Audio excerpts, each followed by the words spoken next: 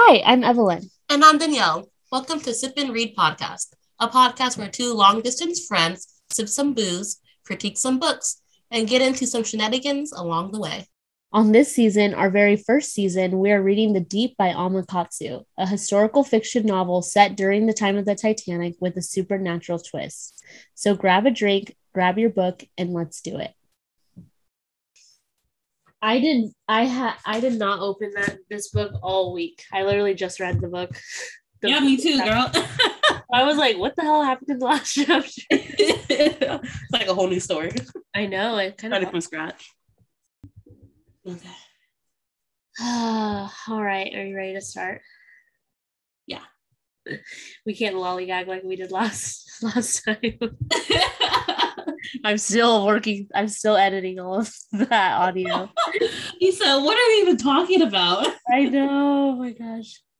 Okay. Hi. Hi. How are you? I'm good. I'm good. How are you? How are you feeling? I'm good. We took a well-deserved week break. I know. What did you do? On my break, I stressed over other things. I know. I feel like it wasn't really a break for me. No, it's just less on our plate. Uh-huh. But also more things added. I don't know. Exactly, girl. All right. All right. I know. I already got started. I'm sorry. It's been a rough week. It's only Monday. But I'm really excited for what I'm drinking today because it's Hemley cider chai pear. It's their fall seasonal cider. Oh, interesting. Oh, it is so delicious. It tastes just like fall. Aw, the bottle's cute. I know, it's like pumpkin. A little orange, warm orange. What are you drinking today? I am drinking a glass of wine. Ooh. It is, what kind of wine is this?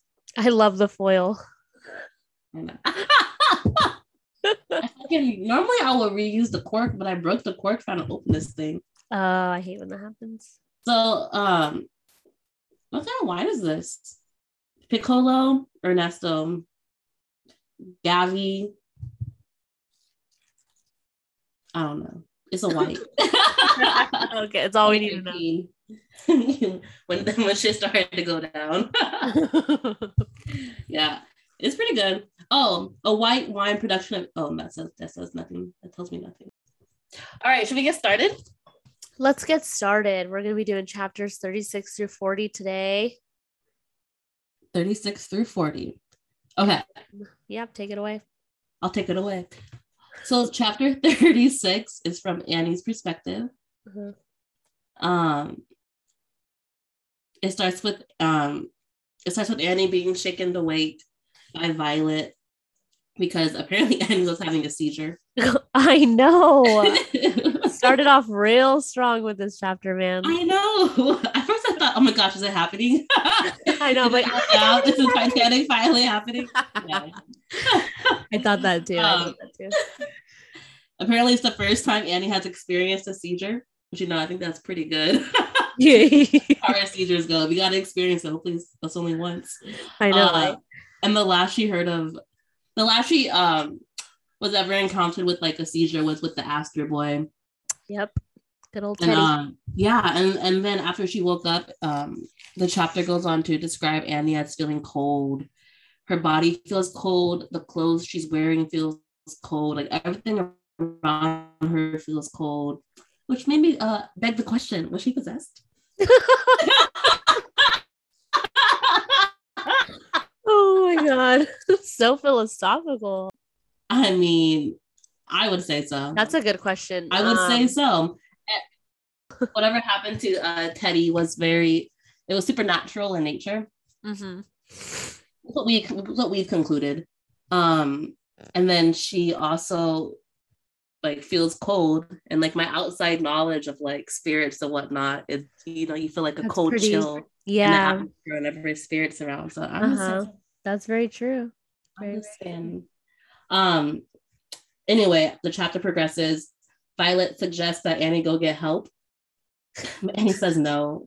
Okay.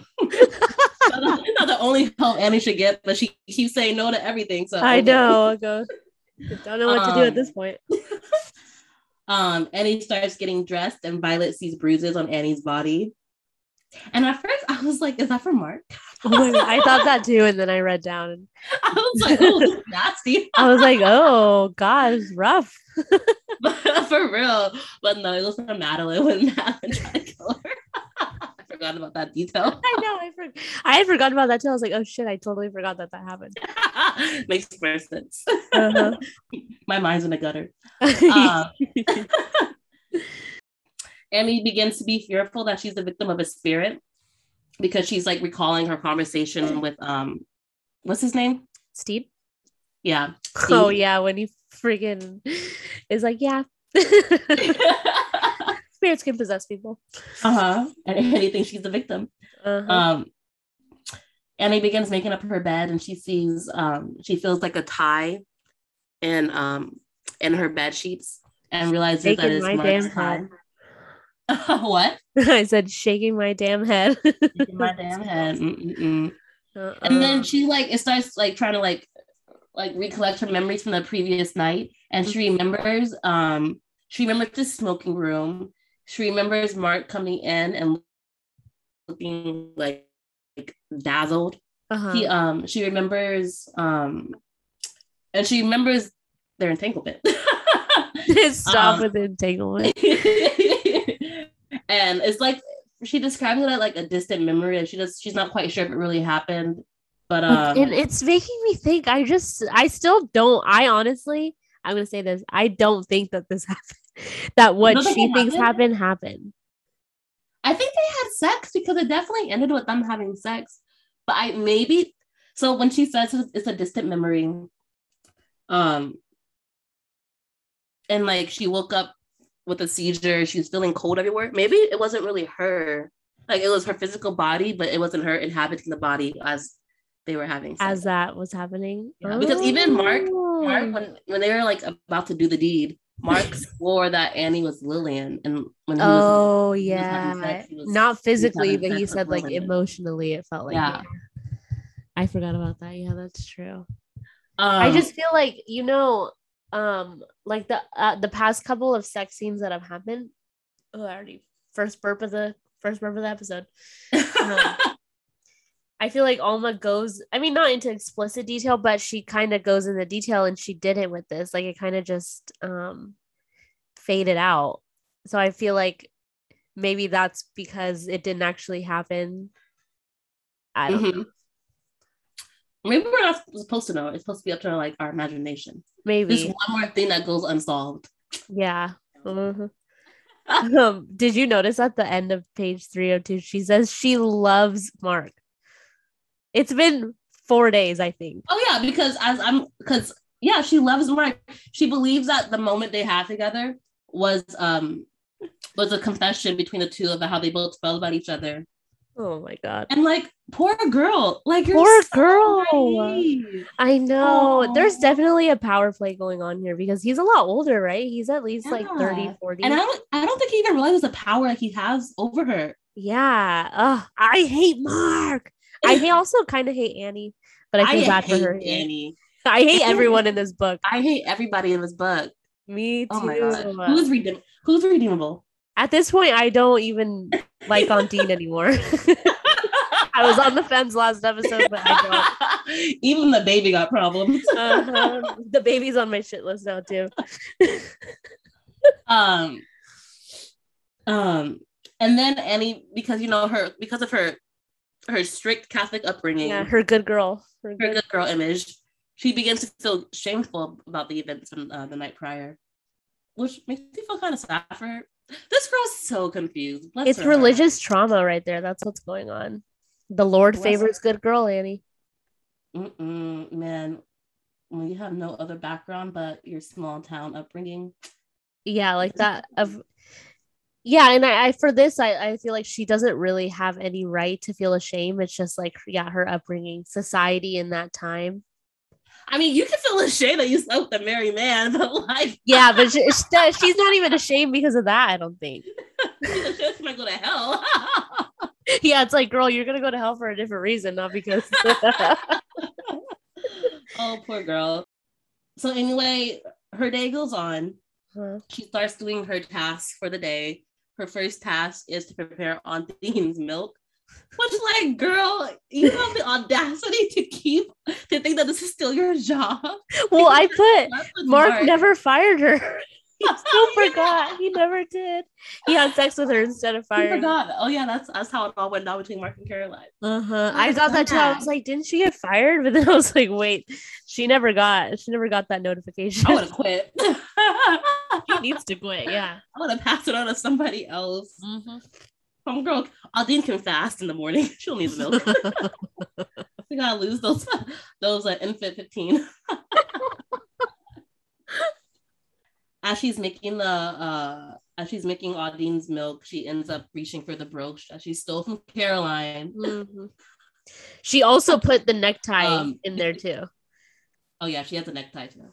Oh, girl, if you're gonna steal, at least keep it off your body. Yeah, she has a whole collection. For real. So she takes the brooch. She likes to stroke it. I guess it brings her some like peace of mind. She's crazy. She is. And she knows that she should return it, but she thinks it's pretty. I cannot. She thinks it's pretty, and she thinks that it's meant to be hers.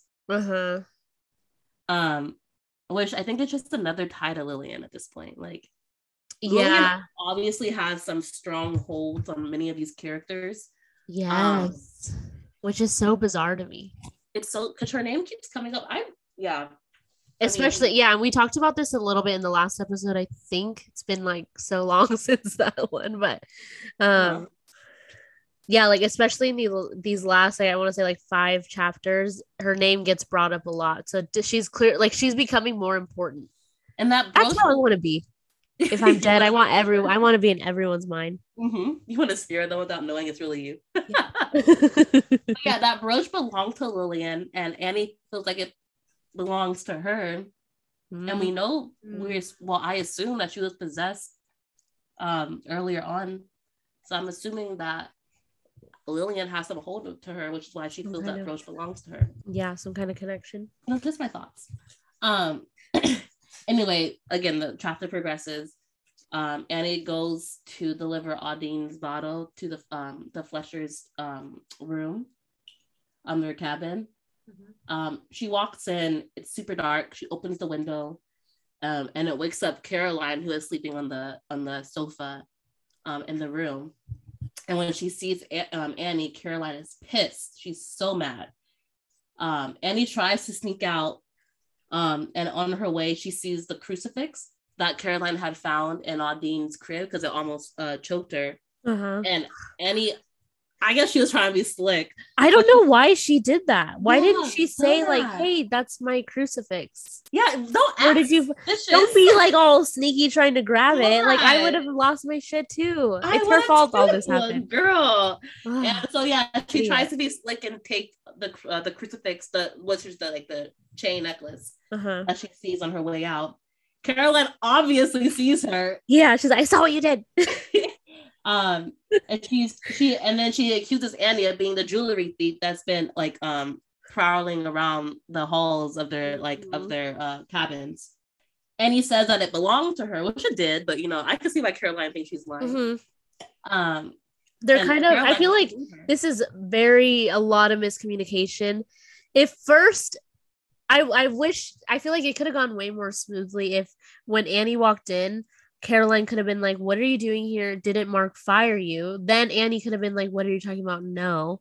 Because I feel like already when she walked in, Caroline was like, "What is she doing here? You can't leave emotions all the time. You gotta be rational. You have to, say what you're thinking. Yeah. And then if Annie, instead of sneakily trying to grab the crucifix and take it on her way out, she could have been like, "Hey, that's my crucifix I lost forever ago." And then Caroline was like, "Oh, get it, girl. Go ahead. Take it back." We're a woman. We're not logical all the time, okay? You're right. We're very emotional creatures. Hysteric creatures, I might say. Caroline accuses Annie of being a jewelry thief. Annie tries to explain that the necklace belongs to her, but the damage was already done. Yep. Caroline was past the point of no return. Caroline Caroline basically calls her a liar, and she accuses Annie of being in their room that night. And I think Annie is just frazzled. She doesn't know what to do because Caroline is barking at her, accusing her of like this and that. Annie ends up lighting a candle and holding it up so she can better see Caroline, and Caroline can see the innocence on Annie's face. She thinks that would help. Which I thought it was interesting because she first tries to turn off the light, but it doesn't work. I don't know why. I just thought that was kind of like interesting. I think that's that detail. Yeah, like so maybe like the spirit was there, turn the power off. You know how spirits do that, right? They like take all the energy out of the room. She's trying to make it dark so she can leave. Yeah. But yeah, and then when she has the light up, when she lit the candle and is holding the light, she's able to see Caroline a bit more clearly. And she sees, like, she is able to see the state that Caroline is in. Caroline's eyes are dilated. She's hella sweating. She just is in disarray. She's tweaking. We know because she's on coke. Yeah. Which is so sad. This girl really thinks it's helping her. I know, it's like, girl, can you not tell you're totally bugging out? Like, come on. That's hard. No medicine should make you feel that. The doctor is the real criminal in this whole book. Yeah, I think the true villain is fucking what's her name? I don't know, Dr. Leader. Give her the chair. And when Annie sees, did you say the chair? Yeah. Give the chair a hanger. Oh God. Give her the SWAT team. Send the SWAT team on her. It's in the firing squad. Throw her overboard. Let her fend for herself. Anyway, so when Annie sees Caroline's state, she instantly becomes worried for Aldine and asks where Aldine is, which was kind of bold of her to ask. Like, girl, read the room. Yeah, it's like, girl, come on. Like, girl, and that just opens a whole other can of worms because then Caroline's like, stay away from her. Don't near her. Caroline tells Annie to stay away from Aldine and pushes her away. Which Aldine was even in the crib. Yeah, I'm guessing Mark must have taken her, or like some other person must have taken her. Mm-hmm. Caroline pushes Annie away when Annie's looking into the crib to see if Aldine's safe. When Caroline pushes Annie away, Annie drops the candle she was holding. The candle catches Caroline's dress on fire. Annie is like, oh fuck, what do I do? This just went so wrong. I know. I was like, these people are just doomed. They are. This is a hot mess. A whole mess. Mark finally comes out of the fucking room, puts Caroline's fire out. Then Caroline tells Mark, he's like, she tried to kill me. And then Mark believes her. I felt so bad. What do you think if you come and see your wife on fire? I'd be mad as hell if my husband doesn't believe me. I know. At least he wasn't like, well, come on, let me hear Annie's side. He chose the right time to just take her side. I know. Out of all times, it better be this one. Yeah. But I felt bad for Annie. I was like, God damn, that went really wrong for you. Annie's, if she like thought things through, like circumstances would be so different for her. Yeah, for sure. But she's like 18, so we know how we work. Yeah. But yeah, the chapter ends with Caroline telling Mark that Annie tried to kill her, and Mark shouts at Annie to stay away from them and leave them alone. And Annie just runs out the room. Big happened? Yeah, she's like, I don't even know. Yeah, girl, me either. I want to write down a manual of like communication for dummies. Right? I know that's gonna be on the infographic for this week. Straight up, man, because it just went so wrong when it could have gone so right. It could have. Just a little bit of talking. But I guess if they talked it out, then it wouldn't be a good book, I suppose. Also, maybe knock on the door before you enter into somebody's room. Yeah, because she just like uses their key. It's like, girl, you don't live there. No. Anyway, would have, could have. I digress. Yeah. Would have, could have. Chapter 37. We have Mark's perspective. Uh-huh. So the chapter starts with Mark making his way to meet up with Les. He has a suitcase, the Astor's suitcase, filled with with some of their money, and is planning to give it to Williams. He's going through a few emotions during the beginning of this chapter. Yeah, there's a lot going. There's a lot going on. He has like some revelations throughout this chapter. Yeah, he does. So at first, he feels a mixture of guilt and excitement with the money. He wonders if anybody saw him the night before. But he's also considering the possibilities of what this money could do for him. Yeah. Which all the possibilities have to do with gambling. Dude, I'm like, bro, you have a major problem. I feel like this is the first time we're learning about how bad his gambling problem. Yeah, it's really is. I could do this, I could do that, I could really gamble this. Bless his heart. Yeah, he needs to go. He needs major help. Add it to the list. Yeah, one of many. Biggest red flag right there. And then he starts wondering, because obviously when he went into the smoke room to hide the money, where he found Annie. Yeah. And he wonders what Annie might have seen, and if Annie tried to kill Caroline that morning. And then he kind of brushes past that whole instance and doesn't revisit it. So like, okay, I would have gone to the authorities maybe, or I don't know, this or that, but that's cool. It happened. I know, he's like so casual about the fact. Yeah, like he was like, so that makes me think maybe he really doesn't think that Annie was trying to kill Caroline. He's just saying it to him. I think he does. I think he does feel bad. And I feel bad for her too after that. I know, I just feel like after this, he's just like walking down whistling, carrying all that money. Like none of that shit just went down in the in his how is he standing? So much a psychopath. I would have had a panic attack. I would have been on my knees in a corner. I would have been bawling. Yeah. For real. To be fair, I don't know how any of these characters are coping. I don't understand. Yeah. Like, how are you guys not like huddled in the ball? Rocking side to side. Right. But yeah, I guess he's still thinking about Annie too. And he realizes that Annie wasn't herself that night in the smoke room. He describes her as being angry and determined, and she felt familiar to him at that point in time. And I was like, that's Lillian. Yeah, I wonder who it is. His manipulative, toxic queen. angry and determined. And then the chapter keeps going with, again, what he's feeling at this present moment in time. So now he's leaning more towards feeling guilty because he knows that he is officially a thief. He compares himself to his fellow gamblers who gamble away like their life savings, who gamble away like rent money. Yeah, instead of putting food on the table for their children. And make poor decisions that affect people besides just themselves. And he compares himself to that person, those people, and knows that if he keeps that money, there's no denying that he is the same as them. Yeah. So now he's deciding that he can't keep any of the money because he pretty much wants to be able to like redeem himself. Mm-hmm. And he realizes just how easy, he says that it goes, he realizes how easy it is to slip and fall.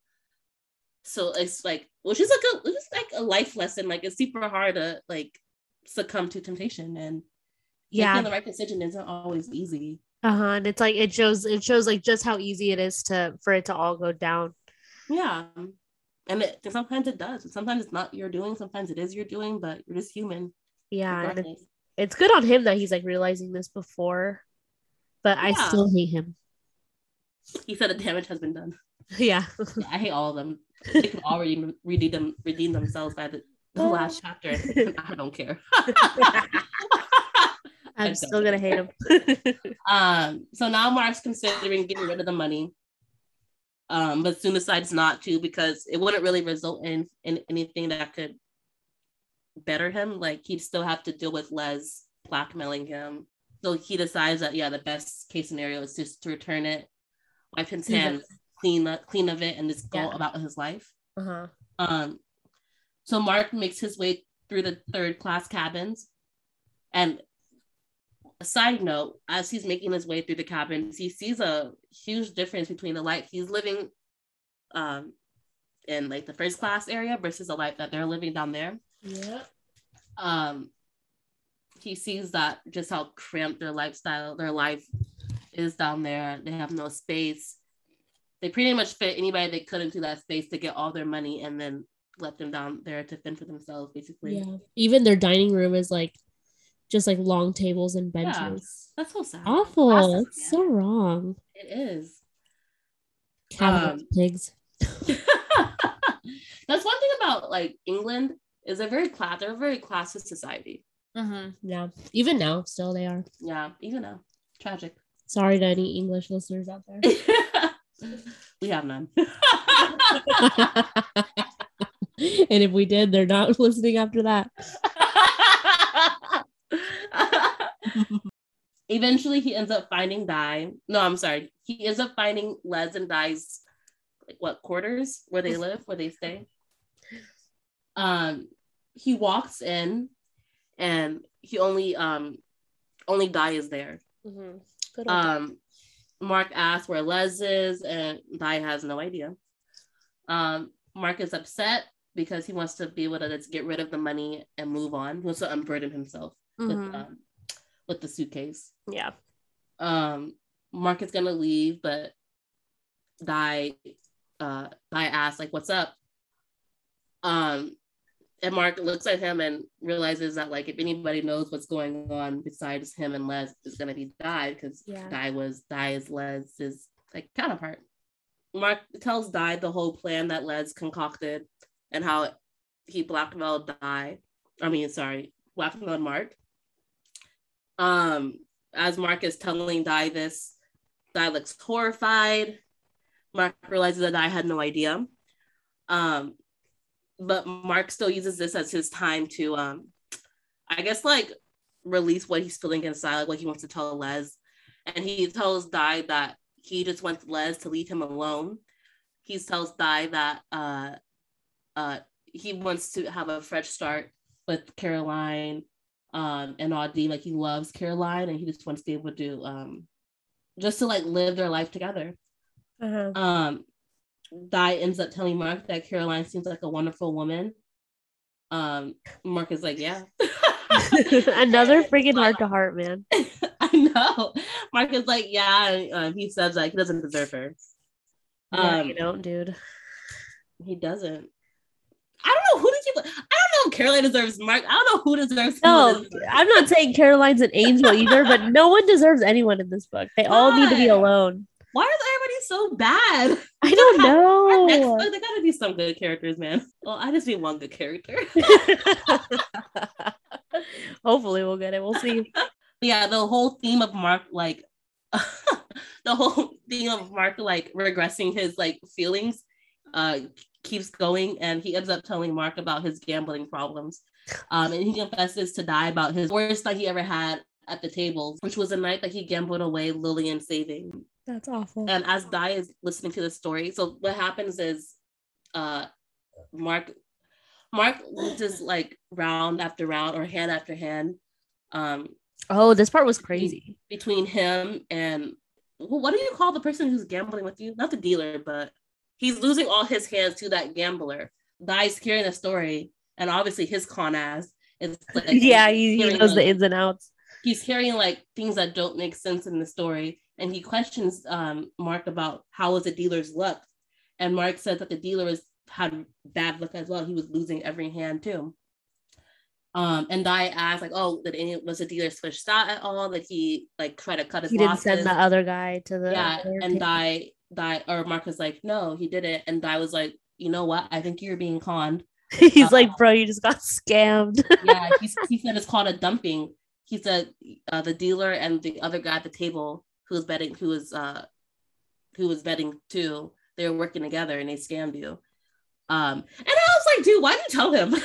Yeah, like beat a dog while it's down. What was the point of telling him that? You could have just kept your mouth shut. He would have been none wiser. Y'all love. And Mark is like, Mark is getting all pissed and worked up. Mark. He's like, how do you know that? Yeah, like, he's like, how would I you literally know? con for a living, dude. Like that's how I know. Mark asked Dai how he would know and realizes that Dai is also a con artist, but just one that has a heart. Yeah. I feel bad because Redeeming, I guess. yeah, and he says Dai hadn't been the victim of a con, he'd been in on it. Yikes. Yeah. I'm surprised he didn't And then know that. Mark begins to feel pissed because that was the moment that set across the series of events. Yeah. After that moment, Lillian and him began fighting because he lost her savings. They made up, but Mark was trying to reach out to people for help. Nobody could help him. Lillian ended up getting a promotion, which they thought was going to be a saving grace for them, which is how they met Caroline. So like that moment like started a series. It was a catalyst. Yeah, it was, which it wasn't a good or bad thing. It was what it was. But then Mark realizes that there is no point in dwelling in the past because at this point, all he really cared about was controlling his current situation, and that was his life that he had with Caroline and Nadine, and moving to America and then just starting refresh. And I think at that moment, Mark really finds clarity. Yeah, he has like an epiphany, kind of. Yeah, he kind of finds peace in the moment and realizes like what he wants. So the chapter keeps going to Mark. This one was long too. It was long. So the chapter keeps going, and Mark ends up going to find Caroline, who she finds sitting alone drinking tea. And before Mark approaches her, he just takes a moment to like observe her. And while he's observing Caroline, he feels so many emotions. Primarily, it states that he wants to cry because he never thought someone like Caroline could love someone like him or to want to be with someone like him. And he compares Caroline to like a lighthouse and that she feels like home. Kind of cute. And so Mark approaches Caroline. They sit together and Mark asks for like an opportunity to explain everything that's happened. And like hesitantly, Caroline agrees. So Mark and Caroline go to like the back of the ship where they can be secluded. And Mark begins to confess, but before he can, Caroline tries to stop him. And tries to be like, oh, it's not just your fault, Mark, it's mine too. Yeah, she also has a confession. but Mark cuts her off before she can continue. But Mark cuts her off.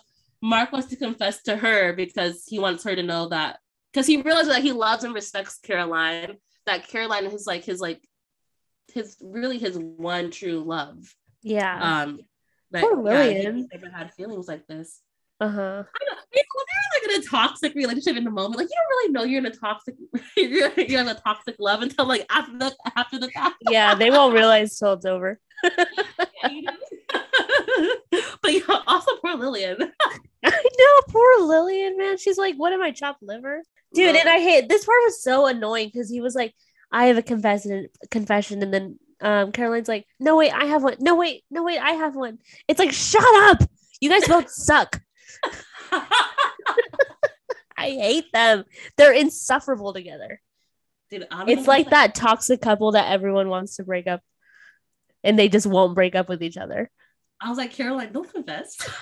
Yeah, I'm like, girl, you better keep that shit to yourself. I'm like, hear what he's gonna say first. I was like, shut the fuck up. Yeah, I'm like, hear him out first. Do not say what you did. Anyway, Mark confesses about everything and like everything. Honestly, I'll say what he confessed. He confessed about the gambling, about stealing her jewelry, about losing Lillian's savings.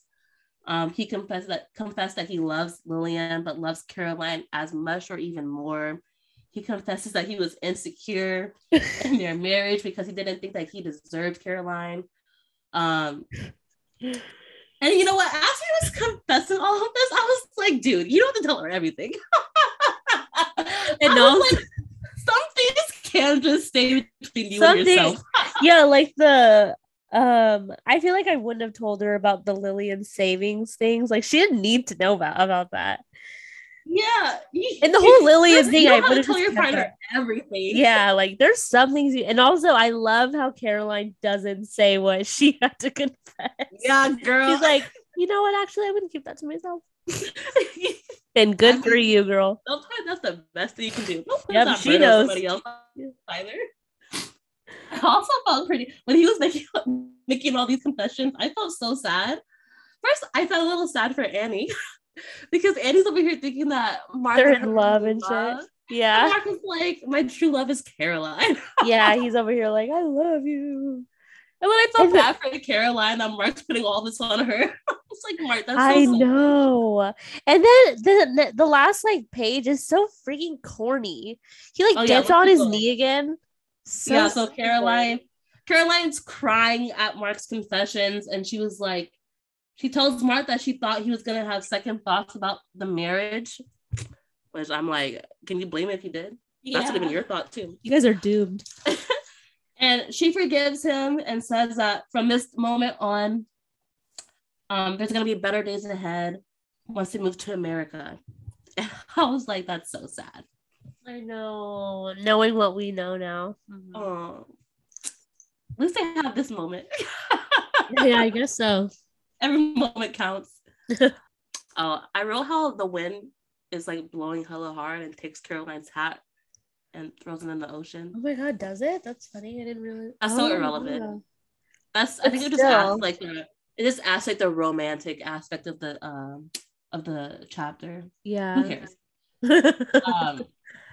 And then like you said, Mark is down on one knee and asks Caroline to remain his wife and promises to be the man she deserves. Caroline goes, "Of course I will." And then they go back inside, and then the chapter ends with Mark thinking the future will be shiny and bright. Sure, but yeah, that's so sad. It is sad. I know I'm laughing about it, but it is sad. I feel like a bit. Okay, chapter 38 is from Dai's perspective. So the chapter starts off with Dai being pissed because he found out about Les and his scheme. Like he goes he goes searching for Les. He finds him, grabs him, and shoves him into a steward's closet. Why do they keep talking in hidden closets? I know, like, do they not see what they're doing here? Make it too easy. So Dai's angry that he let Les lie to him. And I'm like, dude, sometimes take fucking responsibility, okay?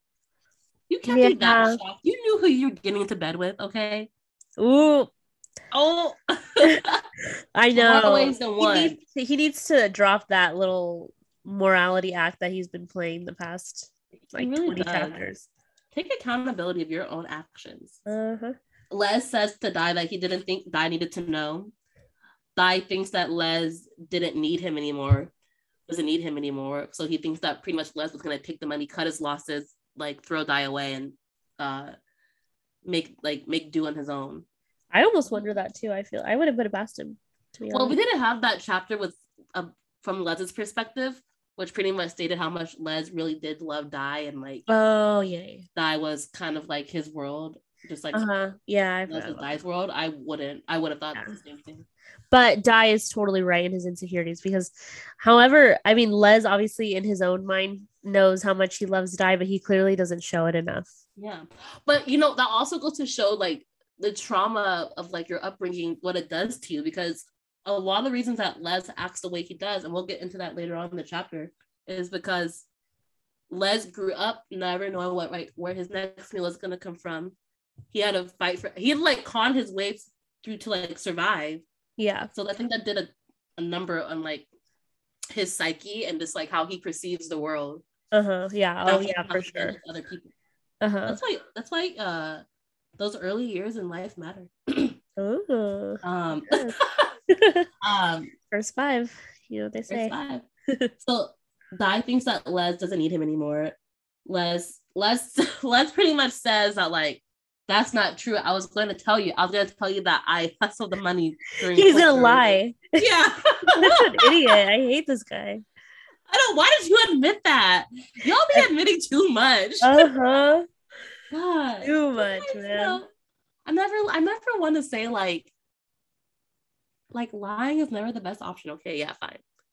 And like secrets, yeah, no, they're not good. Secrets come out eventually, but like you don't have to like you don't have to give everything away. Yeah, it's truth hurts sometimes. It Sometimes does hurt. it's not. You don't need to say. He did not need to say that. Some things are just for Period. yourself to know. Yeah. Anyway, I digress. Les doesn't understand why Dai wants the truth so bad. He says that not everyone can handle the truth. It is like some like that's kind of rude. I know. Dai is very adamant that he's not gonna give Les the money, which I would let him have it. I feel like take it. Whatever happens to you happens to you. Honestly, yeah, I would have done that too, and like I feel like he probably wishes he had done that in the end of the chapter. We'll get honestly, if you, because like I'm probably spoiling, but if he would have let Les have the money, Les probably would have got away with it. I'm not gonna lie. Yeah, I feel like honestly, yeah, he would have. Because he probably did more damage than he realized. Yeah, and because this is gonna spoil it, but I mean, like, whatever. I'm sure the Astors wouldn't have realized that their shit was missing until like they were off of the boat, because no one's going down there to check it. No. They totally could have gotten away with this. But whatever. He's not going to let Les have the money because he's worried about the repercussions that are going to come from it. Because, he's a very rational thinker. Mm-hmm. And Dai tells Les that he's going to return it. Which, why are you putting that on yourself? Like, sometimes people put themselves into situations get on my nerves. Because, like, you should have just given the money to Les and been like, do what the hell you want with it. Yeah, I don't want to be a part of this situation. It's the morality. He's just like so like ethical. He claims to be so ethical, and he claims to be. And he's not. He's not. He's an idiot. That's what he is. Les tries to lunge for the suitcase, and Dai pushes him back and says, "Don't try me, Les." Which kind of scares Les a bit. That's not a side we normally see from Dai. No. Dai's mad. Sensitive one for sure. Yeah. Oh, yeah, he is. Oh. Dai's sad, or Dai's mad because Les put them both in danger. Which is like, yeah, he did, but also like you're choosing to still be a part of it. So really blame yourself too. Yeah. Les is hella mad and says that money belongs to him. Because like I said, Les's rationale behind things is like morphed because of how he grew up. And it's like so angry. Yeah, and it's like what we were talking about a couple episodes back. He feels like all of this is owed to him, and it's not. Like that money doesn't belong to him just because he doesn't. And he didn't even steal it. Technically, it should belong to Mark because Mark was the one that took it. So I was gonna say a lot of these characters could use therapy because, like, they're so close to like what is like a little talking, a little like a little history of like how like the mind works, how like trauma can like play tricks on you and like do damage to you. They can be redeemed. Like they have so many redeemable qualities about themselves. Mm-hmm. Just like their understanding about how the world works is like morphed. God, I feel so bad for all these characters, man. I do including too. Les. Yeah, I feel bad for him in a very, very, very small amount. Very minuscule. But it's also like, you still like consequences catch up with you. Like you still have to face the fucking consequences of your actions. I said that it's either him or the money. We'll come to that. And Dai's afraid that Les is going to choose the money. And Les actually ends up surprising him by handing Dai the key to the the luggage room. Yeah. Les doesn't want to lose Dai. Oh yeah. Because really they're like each other's tied to like Dai is Les's like tied to like morality and like his like ounce of goodness lies in Dai. Yeah. And, like they mean more to each other than they realize. Yeah, they definitely balance each other out for sure. Bless their hearts. Yeah. Bless them. They're going to hell, but bless them. I'm just kidding. And so so Dai ends up taking the suitcase filled with money, back to the luggage room to return it. Which again, I'm so mad you put himself in that predicament. This part makes me so pissed. I hate it.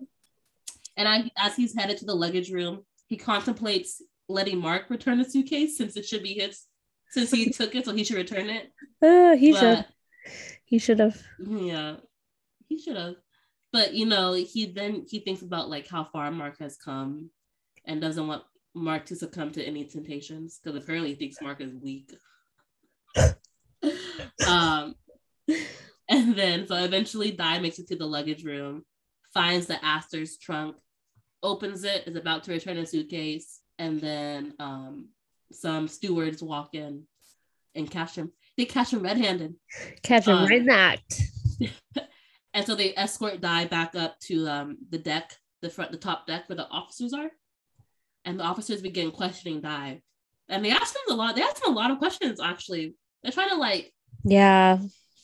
Honestly, they're trying to like, I don't know, like keep him like on his toes. Like... Yeah, I think they're trying to wait for him to like trip up. Yeah. And he totally does, because he like just does not do a good job of... He's not a good liar for sure. That's for damn sure. Yeah. If you ever get questioned by the police, stay quiet and ask your lawyer. Yeah. That's what I like. Advice from Danielle. You heard it here first. That's one thing my mom always told me.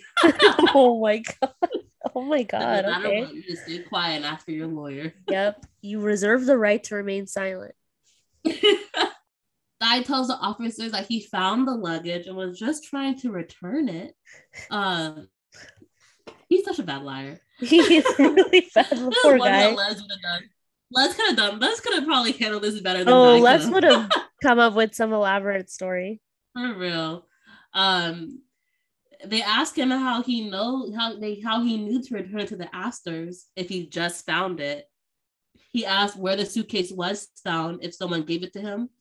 And with all these questions, Di is feeling hella overwhelmed. Di says that he found it by the engine room and says he thought it belonged to the Astors. The officers asked why he didn't just return it to the Astors. Di says he didn't want to disturb them. And honestly, as the officers were asking all these questions and Di was giving them the answers, I was like, he should have said this. I would have said this. Yeah, I would have done this instead. I was thinking that too. Because when they were like, how did you know this belonged to the Astors? I would have been like, oh, I saw them with it when I boarded the ship or something like that. We're better liars than he is. That's why. God, amateur. I think women lie better than guys. oh heck yeah, because we have better imaginations. I could pull shit out of my ass like that. Yeah, guys have really bad imaginations. Uh-huh. That's so sad. What a boring life. I know. The shit I dream up in my head. For real. The fantasies that I imagine. Di said he didn't want to disturb the Astors. And as the officers are questioning Di, Les ends up finding them on the top deck and confesses to everything. Oh, I was shook when Yeah, Di was shook. Everyone was shook, I think. Everybody was shook. And that was Les's one redeeming quality. Yeah, I was like, good on you, dude. All right, yeah, there's hope for you. And Les didn't think that Di didn't think that Les had it in him. And Les begs them not to lock up Di, which actually ends up working because they decide to just lock up Les. Uh-huh. And you can tell Di is like hella scared now. Yeah. And like he like attempts to like try to stop the like stewards and officers from taking him, but then realizes that if he also gets locked up, then there's really no hope for everybody. Yeah. And that's how the chapter ends. And dude, tell me why I got flashbacks to when in Titanic where they locked up Jack. That's probably where they put him. And Rose had to come and save him. Yeah, we're gonna get a little axe moment later on. Oh man. Oh god. You know Alma stole that from the movie. Oh my gosh, she's like, and I hope the Titanic writer gets her royalties. All right, take it away. Okay, give me 1 second to have some chips. All right, ready? All right, go for it. Okay, chapter 39. We are in Annie's point of view. This is the first note that I wrote for this chapter for the beginning. Oh my god, this bitch is either stupid or crazy or both. Oh, because she's in their fucking room? Yes. Okay, so this is like right after, or I don't know how long this is after the whole mishap that happened in the morning, but it's after that. She uses her key again to go back inside of their room when no one is there. It's like, dude, did you not learn She your is lesson? abusing her power. Yeah, like this girl needs to get reported ASAP. I could not believe that. My jaw dropped when I read that. So wrong. Like, what are you doing, Annie? Jesus. Also, how do you know it's gonna be Mark that walks into the fucking room? What if it's Caroline? Yeah, that's like the last thing that she needs. So she's kind of just reflecting on everything that happened, you know, like Caroline accusing her of theft and lunging at her. She's, you know, she goes inside and she's just snooping. That's basically what she's doing. She's looking around and she literally says, "This could be mine." The thought popped into her head as natural as could be. If I were married to Mark, this would be my room, my things, my baby, my life. That's she scary. Has gone off the deep end in this chapter. I was like, girl, you are literally losing your mind. That's scary. Ah! Oh God. That's what I wrote. I said, ah! I did that too. I literally wrote that. Oh, dude, I was like, oh my God. I was like, dude, I genuinely fear you right now, Annie. I'm scared of you. God, you're crazy. You're like, gosh, girl, how do I defend you if you act like this? Yeah, I can't defend her after this. I'm sorry. No more. And it just gets worse and worse and worse. She goes through Caroline's trunks and her clothes and everything. She lies down on their bed. She's like snuggling into their pillows and stuff. She's like picturing him in like them in the bed together. It just gave me chills reading this. It's so sick.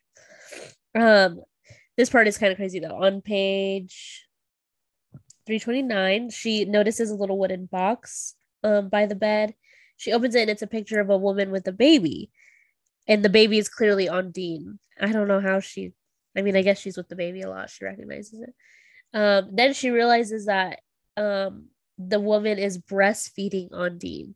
So then she kind of puts two and two together that's Lillian. And Lillian is breastfeeding Ondine. So that means and she recognizes that. Yeah, and when she was snooping, like previously, she saw a locket that was like on Caroline's like dresser. And she saw a picture of Caroline and who we know is also Lillian. And so that's the first time she saw a picture of Lillian. And then she saw it again when she was snooping inside that wooden box and saw all these pictures, including Lillian breastfeeding. Yeah. So then she kind of puts two together. That's Lillian. That's Ondine. Ondine is Lillian's child. Then, which I was like, okay, oh my God, she figured it out. Holy shit, like that is pretty crazy. She thinks she hears a noise at the door, so she like books it out of there. She's like kind of just running away. Then she comes to the conclusion that Annie and Mark are running away from something, which I thought was interesting because I never really thought of it like that, which I guess could be true. Like, I feel like that could be a possibility because it is weird. Like Lillian's death, we still don't know exactly why or how Lillian died yet. And like what, and then all we know is that, what was it, like 2 days after suicide? Oh, it was, yeah. And we know that a couple days after was when Mark proposed to Caroline. Yeah. They were also living together. They have that some weird relationship that we don't really know about. So if anything, they're running away from their past. We just don't know like what part of their past. Yeah. And then I put this on page 330. She says she could think of no other explanation than them running away. It's like, dude, you have known these people like days.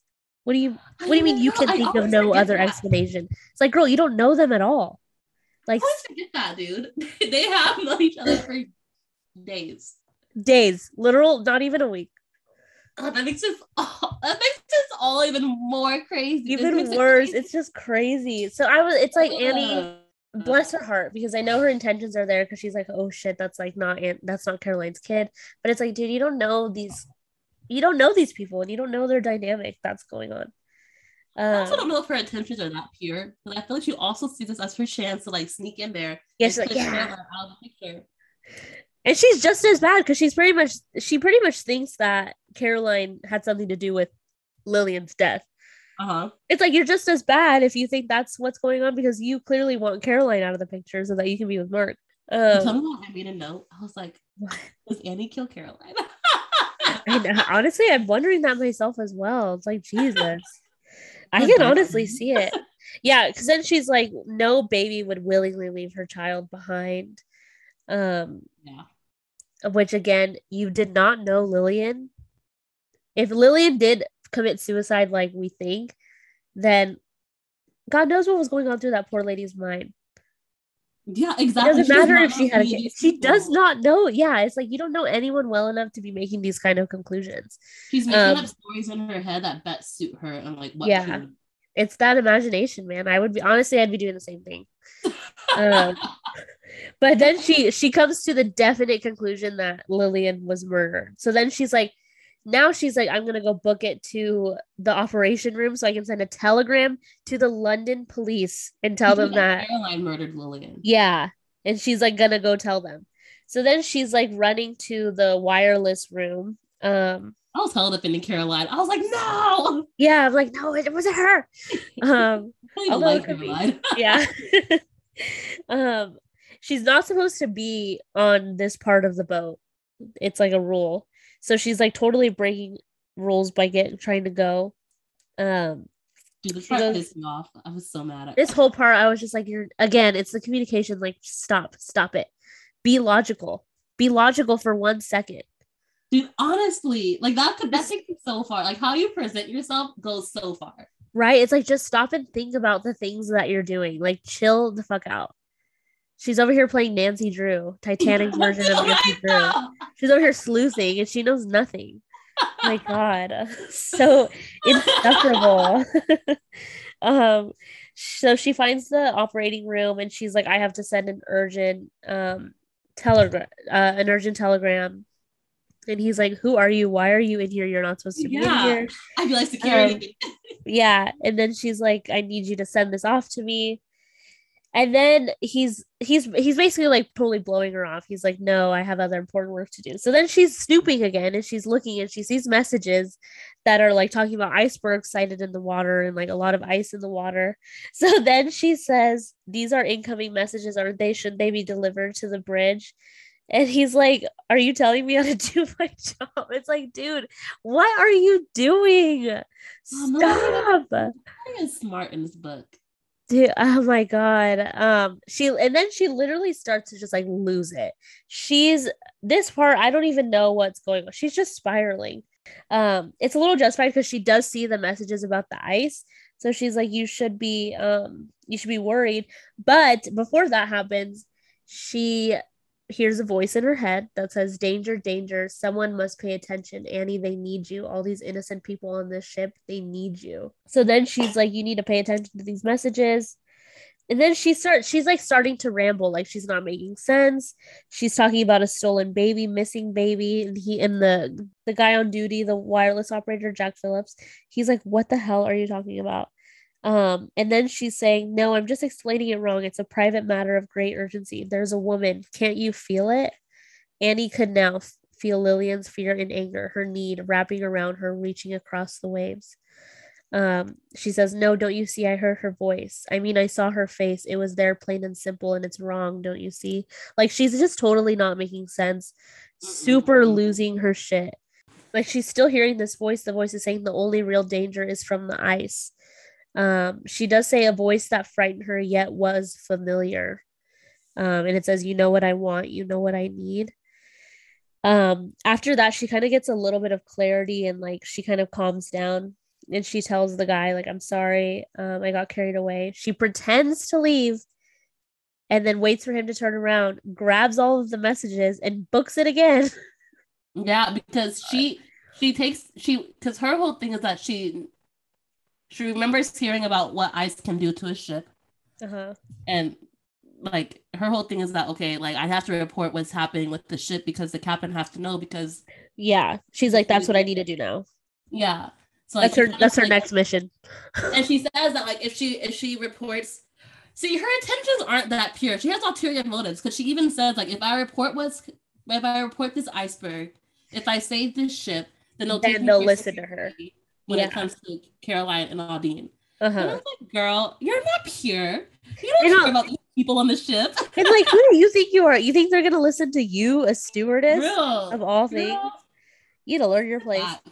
Sit down. Yeah, sit down. So then she books it again. She's trying to go to the captain, but then like one of the guards or whoever it is hits her and like knocks her. She got a like, big get her. Yeah, get her. She's still really frantic. She's like, no, you have to like listen to me. I need to get these messages to the captain. And then, but this part, in her defense, I will say, this is what I wrote in my notes. Typical male pride, because she tells them about the ice, and one of the other operators says, "This ship's got nothing to fear from a little ice. It's unsinkable, or haven't you heard?" Oh my god, dummy! That's karma right there. He jinxed himself. He jinxed that whole ship. Then they're sending for the chief steward, I want to say. Someone to come grab her. Yeah, the chief steward. And then once he comes, the guys are talking. They're like, what the hell? What in the world possessed her to steal these messages? And one of the other operators says it's female hysteria. I've seen it before. Sometimes they get ship fever, not meant for the sea. Some women. I hate how like God, little women were respected. I hate how little women were respected by man and by other women.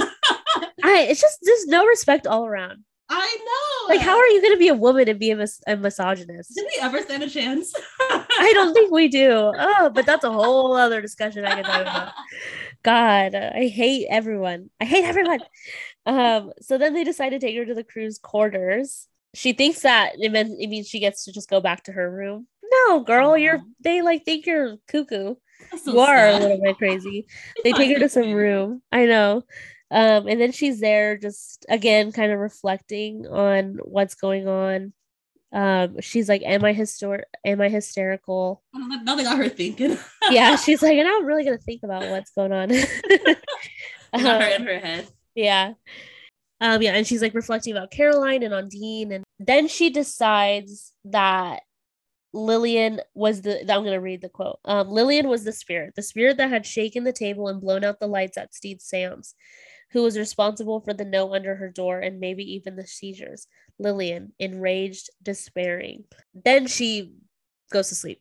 She's like, okay, nap time. Do you think it's Lillian? I'll get to that in a second. So then actually before I'm going to just say it now. I honestly don't think that anything supernatural is happening on the ship. Oh, you don't think so? I don't think so. You said that before too, earlier. Yeah. The only thing that would make me think that there is because Lucy saw that spirit a couple chapters back. That's the only time, and obviously the seance, like the seance and Lucille seeing the spirit. That's the only time we've actually seen like concrete evidence of an actual spirit. Everything else has been explained away by logic.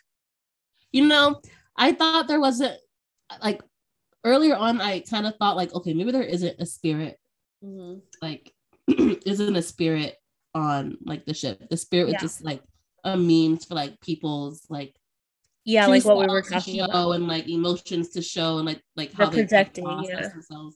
But, you know, after making it this far in the book, I'll be kind of mad there's no damn spirit. You're so right. That's the least we deserve. I honestly, yeah. And if there is a spirit, then I kind of think it might be Lillian or somebody, or like a spirit, like pretending to be Lillian. But I don't think the motives are what Annie thinks they are. Well, yeah, and when I feel like everyone personally thinks that the spirit is there for them, it's like, no, it's not all about you. You're not the only one on this ship. The spirit might just be there because they're a spirit and you're just convenient. Yeah. Oh my God. Reality check. Yeah. So then she wakes up after kind of falling asleep for a while. Tell me why. Sorry, this is like irrelevant, but I used to get flashbacks. I used to get timeouts when I was a kid. Okay. Is that what And he my mom would have me take time off in her bathroom uh, because there's like I couldn't play with anything or anything. I couldn't sit in the dark. are you feeling like this is what it was? It was like, And I used to fall asleep in there too sometimes. oh my God, you'd fall asleep. And I would wake up in my bed. Oh, Carry me to my bed. oh. Yeah, it's not that cute. Okay. Different perspective, I see. Oh my gosh. Okay. So she wakes up, she's still in the room. She takes out the brooch again because it's a kind of a comfort to her. And she's kind of just like rubbing it. She notices that it has a latch and like an opening. So then she's like, well, her little sleuth heart, she's like, let me open it. She opens it and notices it's the medicine that Caroline has been taking. What does she do? She tries it. Tries some of it. Of course, like any logical person would. That's just had a crazy like mental breakdown. Man. Yeah, curiosity killed the cat, I guess. I literally put in all caps, she tries some. Like, girl, what the hell? But then in my next note is wait, oh shit. As she tries it, she kind of has a little bit of an epiphany. She like just realizes, first of all, she's just saying some weird. She's low-key hallucinating because she's having some of the medicine. She's having some of the coke. She's ingested some of the coke, so she's having the common almost fooled you too. Yeah. Then she realizes this empty brooch that had once held a very powerful medication and had been in the hands of the Astor boy when he went into a seizure. She saw the truth now. It wasn't Caroline or any evil calculating spirit who'd killed the boy. The brooch itself had killed him, or what had been inside of it. And oh my God, my jaw dropped, dude. I was like, he totally did because he had the brooch on him somehow. He pickpocketed it because he was a little thief. Tried somebody, probably thought it was candy, and he totally overdosed on it. So sad. So sad. Oh my God. Happens all the time too. On it, yeah. It's again, they'll learn soon enough. I need to look up when coke becomes illegal to sell because yeah, so he overdosed from it. But then I feel like Annie was on the cusp of realizing something really important, but then she kind of loses the plot because she's so has it out for Caroline to be the villain.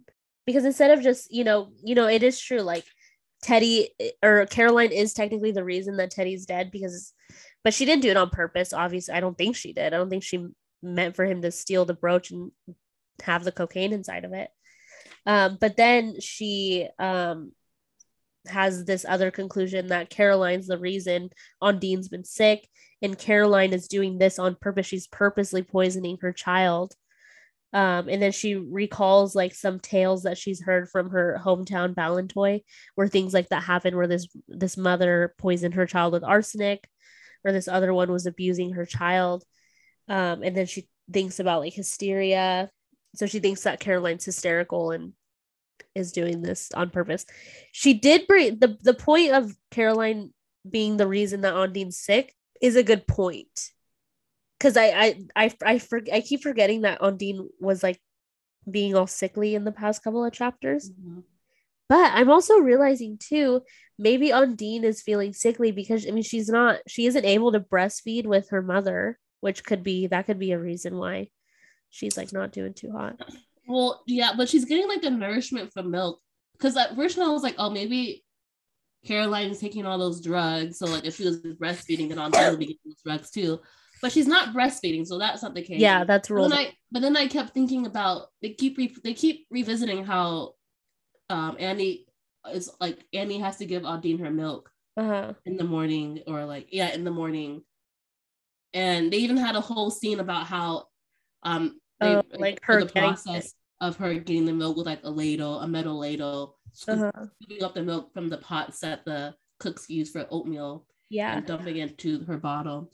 And I keep thinking like, okay, well maybe there's something going on with like the milk that's being maybe that's being distributed out to like all the passengers.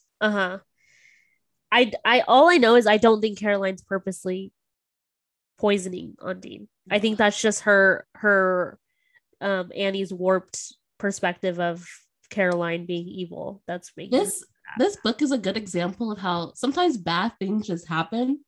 Yeah. People without that being the intention.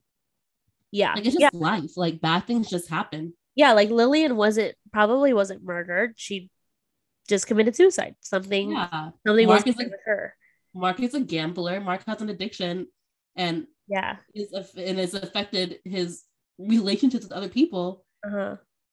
Caroline, Caroline's addicted to coke. Caroline's in a marriage that's like, Caroline isn't ready for the marriage that she was put into, and so she's dealing with that turmoil. Annie grew up in a traumatic living situation. Yeah. And she's dealing with that, her like childhood past, and that's affecting like how she thinks now. And she's like, she keeps wanting more than what she had growing up. Leslie and Di are affected by like their upbringing, like with poverty and whatnot. Yeah. Sometimes bad things just happen. Yeah, like that's just life. That's just what life is. It's not because of some certain thing or another. Sorry, I'm not picking my nose. I'm just No, I didn't think you were. You're like, that, not me. Yep, that's the end of chapter 39. That was a lengthy one. And we get a nice little treat with chapter 40. It's not that long. I know. Chapter 40 is in Steed's point of view. He's taking a little midnight stroll about the ship. And again, this guy's insufferable. Like, oh, what would Guggenheim and the Duff Gordons think of me out here by myself in this weather? He's also paranoid though, because he knows that has his whole, what do you call it? Like the events that took place with that scandal. The scandal. So he already has that to be paranoid about.